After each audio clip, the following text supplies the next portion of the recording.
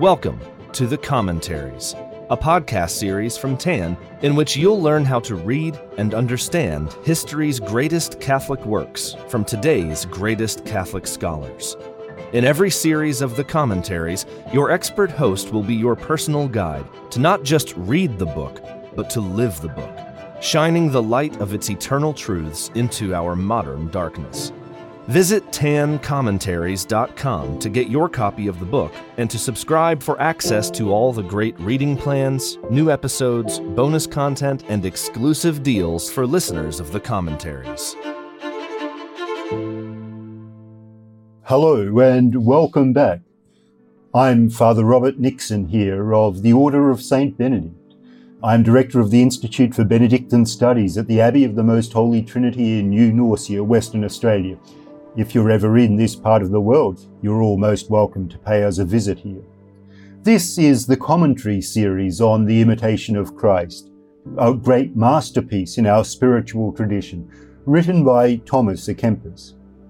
Today is day 1, and we'll be covering Book 3, chapters 23 to 31 of the TAN edition of the book. We're covering quite a number of chapters here with immense richness of material. But before we do that, let's pray to God that He may open our hearts to His wisdom. So we pray in the name of the Father, and of the Son, and of the Holy Spirit. Amen. Lord, open our minds to your wisdom. Inflame our hearts with your love. Teach us to be meek and humble of heart, just as you were meek and humble of heart. And finally, unite our souls to your divinity in all its glory. Through Christ our Lord. Amen. Well, chapter 23 of Book 3 of the Imitation of Christ contains a very intriguing title, 4 Things Which Bring Much Peace. And if you're like me, you'll probably wonder straight away, what are these wonderful 4 things which bring peace? Well, let's delve into the chapter and find out. So it's written in the form of a dialogue between Christ and the disciple. And Christ begins, "Son, I will teach thee now the way of peace and true liberty." The disciple then says, "Do, Lord, as you say, for this is delightful for me to hear." And the 4 things. Firstly, endeavour rather to do the will of another than your own. The second thing, ever choose rather to have less than more. The third thing, always seek the lowest place and to be inferior to everyone. And the fourth, always wish and pray that the will of God may be entirely fulfilled in you. Fascinating things here, and many of them are quite countercultural for us today. Let's think about each of these separately. Firstly, doing the will of another rather than your own. Ultimately, we're all called to unite our own will to that of God. And in uniting our will to God's, it means that our own will, in union with God's, will be perfectly fulfilled. However, this uniting our will to that of God is an advanced step. Before we can reach that stage, we first need to learn to submit our own will to that of God. And we often find that our own personal will, our preference, might seem to be in conflict with God or of other people. And in those cases, we can consciously step back from our own will and preference and think instead about the example of Christ, the one who was absolutely obedient, and to try to copy that obedience, copy something of the emptying of our self-will. If we think about it, so much of the misery and trouble of life comes from people being excessively attached to their own will. And the fulfillment of this selfish will often doesn't lead to any actual happiness or peace.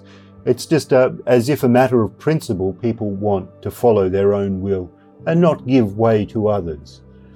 But we can give way to others, and that doesn't mean losing our strength. If we think about something like water, it's fluid, it's flexible, but it's also very strong. In fact, it's unbreakable. You can try to break a body of water, but it simply won't break because it's flexible. It gives way and then comes together again.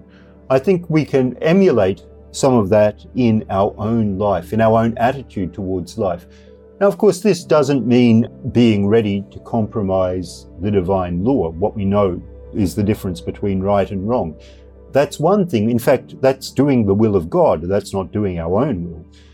But being ready to step back from our own will, to consciously make an effort to submit to the will of others. Remembering that the legitimate structures which we have in the church and in society as a whole are in fact ordained by God in some way or the other. The second point is choose rather to have less than more. And again, this is highly countercultural because our society works on the premise of people wanting to accumulate more and more for themselves.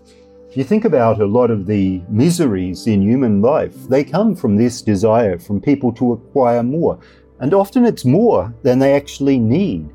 It's more than they even really want. It's just a compulsion, a kind of social imperative.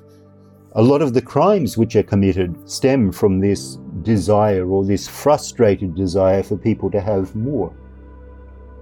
But if we can step back and follow this advice, seek to have less rather than more. In having few things, there's actually a tremendous freedom. If we think about the example of Christ himself, he deliberately chose this type of almost vagabond life when he wasn't burdened down by responsibilities and property and so forth. And many other saints as well. Our own patron saint, Saint Benedict, Saint Francis of Assisi, of course. The third point, always seek the lowest place and to be inferior to everyone. Now, this might sound a bit troubling, like when it says inferior, doesn't mean we should try to be worse or less meritorious or less able than other people. That's not what it means in this context. Inferior means occupying a lower place in any given scale. And all of us, whether it's in family or work or in religious life, we're part of hierarchy. Certainly in Benedictine life, very much so, where every monastery has a strict order of seniority. But the fact is, being higher in this scale doesn't actually make us any happier or any closer to God. In the letter of St. James, he warns us that we shouldn't seek to have a high position because then we'll be subject to a stricter judgment, and how true this is. And the stricter judgment, by the way, isn't only when we reach the kingdom of heaven, but it's even during this life. We all know that people who are in positions of leadership and authority are subject to more criticism and more analysis than people with lower positions. So it's to our own peace if we can kind of develop this inverse ambition, a contentment to take the lowest place, unless we're called upon or there's a grave responsibility that asks us to do otherwise. If we think about most of the great popes in history, the greatest ones typically have been the ones who've been very reluctant to accept the high office which is placed upon them and to which they've been called. And the final point then, always wish and pray that the will of God may be entirely fulfilled in thee. And this is a wonderful point. And if we think about it, we know that the will of God ultimately is always fulfilled. So this is a prayer which is kind of guaranteed to get a positive answer. But we can help this will taking place by our own flexibility and openness. Kind of going back to the first of the 4 points, this willingness to submit our own will to that of another, and in doing that, ultimately submitting it to the will of God. And this submission leads to a union of our will with the will of God, which of course is a state of beatitude and blessedness. Moving on to our next chapter, chapter 24, we should refrain from curious inquiry into the lives of others. Now, this, I think, is a tremendously wise counsel. All of us have this tendency to want to know what other people are doing, to one extent or another. But it's not really a profitable or useful thing to do. In fact, it can be damaging, both to the reputation of other people and also to our own life and character. And we read in this chapter, firstly, we read Christ talking to the disciple. And he says, "Son, be not curious, and give not way to useless cares. What is this or that to thee? But do thou follow me. For what is it to you whether this man be such, or that man do or say this or the other? For you are not to answer for others, but must give an account for yourself. Why, therefore, do you meddle with them?" Now, this is so important. On the great day of judgment, it's our own selves that we're going to be given an account for. But often we focus less on what we're doing ourselves, on the rights and wrongs of our actions and also of our hidden motivations. And we look at other people and we're ready to criticize them. Maybe we should be less ready to criticize others and more ready to criticize ourselves. I think this is something we should consciously do. Next time we find ourselves judging someone else, think, what purpose is this act of judgment really serving? And think, am I at fault here in any way? He says also, "Be not solicitous for the shadow of a great name, neither seek to be familiarly acquainted with many, nor to be particularly loved by men. For these things beget distractions and great darkness in the heart." A very good point there, not to worry so much about our reputation, what other people are saying about us, that we're held in high esteem. Because in fact, having all of those things doesn't really bring peace. He says, on the contrary, that often these things beget distractions and darkness of heart, and how true that is. In chapter 25, in what firm peace of heart and true progress consists. And to summarize this is submitting one's whole will to the will of God, as we've heard once before.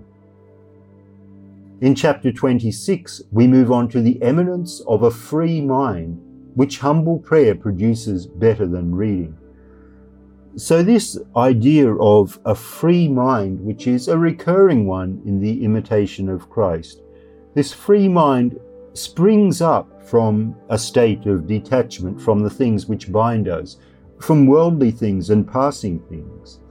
And this chapter begins with the question asked by the disciple, "Lord, this is the work of a perfect man, never to let one's mind slacken from attending to heavenly things, to pass through many cares, as it were, without care, not like one torpid, but by a certain prerogative of a free mind, which does not cleave by an inordinate affection to anything created.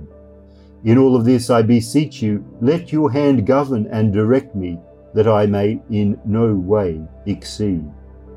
Exceed in this context means go astray from what he's stated. Now, he talks about passing through many cares, as it were, without care. Not like one torpid, but by a certain prerogative of a free mind. This seems like a paradox, how we can handle cares, responsibilities, and so forth, as if we don't have cares and responsibilities. And I mean, most of us have probably met at least one or two people during our lives who have a lot of cares and responsibilities and worries and seem to be completely free of these same cares and responsibilities and worries. And often these people take care of things very well and end up doing a very good job.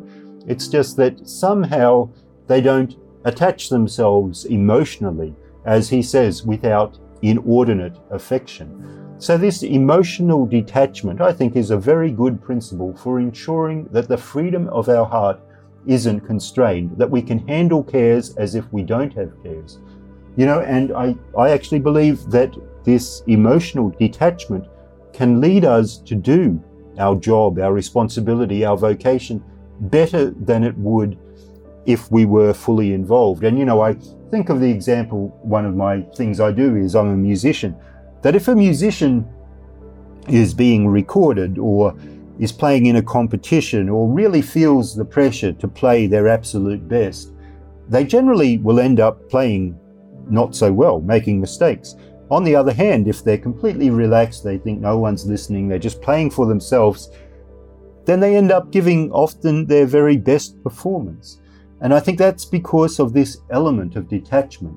And I think we should take a similar approach to everything we do in life. Do our best, but not putting our whole heart in it, as if our eternal salvation depended upon it, because our eternal salvation depends upon God alone. Chapter 27 tells us that self-love chiefly keeps a person back from a sovereign good. The sovereign good, of course, is God and heavenly salvation. And self-love is love for something which is much, much less than God, this self. And not even the self in an authentic sense, but rather the kind of false self, the ego self. Chapter 28 speaks against the tongue of detractors. This is a very important theme, and it's related to what we heard before about refraining from curious inquiry into the lives of other people, because that's often related to detraction. Detraction is actually a sin. It's where we speak in such a way that damages another person's reputation. And it doesn't actually matter whether what we're saying is factually true or not. It's still an act of harming someone else's reputation. So, unless there's a compelling motive, we should be really careful about saying negative things about another person. Of course, in some circumstances, we're obliged to speak the truth or to give our opinion or our judgment. But these circumstances are relatively rare and certainly not in our casual day-to-day conversation. In chapter 29, how God is to be invoked and blessed in the time of tribulation. This is so important. That we should not only give thanks to God when things are going well, but also when we face adversity. Because, both of them come equally from God's supreme wisdom and His love as well. He sends us adversities for reasons which we can't possibly understand, but yet we need to trust that He knows what He's doing. In chapter 30, of asking the divine assistance and of confidence of recovering grace.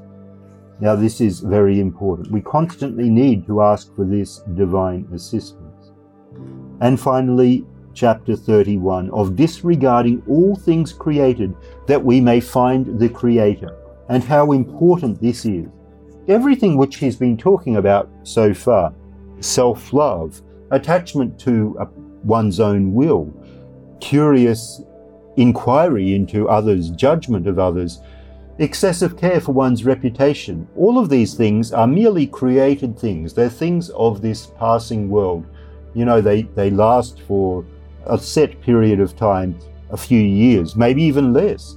And yet we put all our attention into these things. And wouldn't it make a lot more sense if we turned away from these created things, which are good in themselves, but they're only there to serve us, and that we turn towards the Creator, who is the supreme goal of our lives.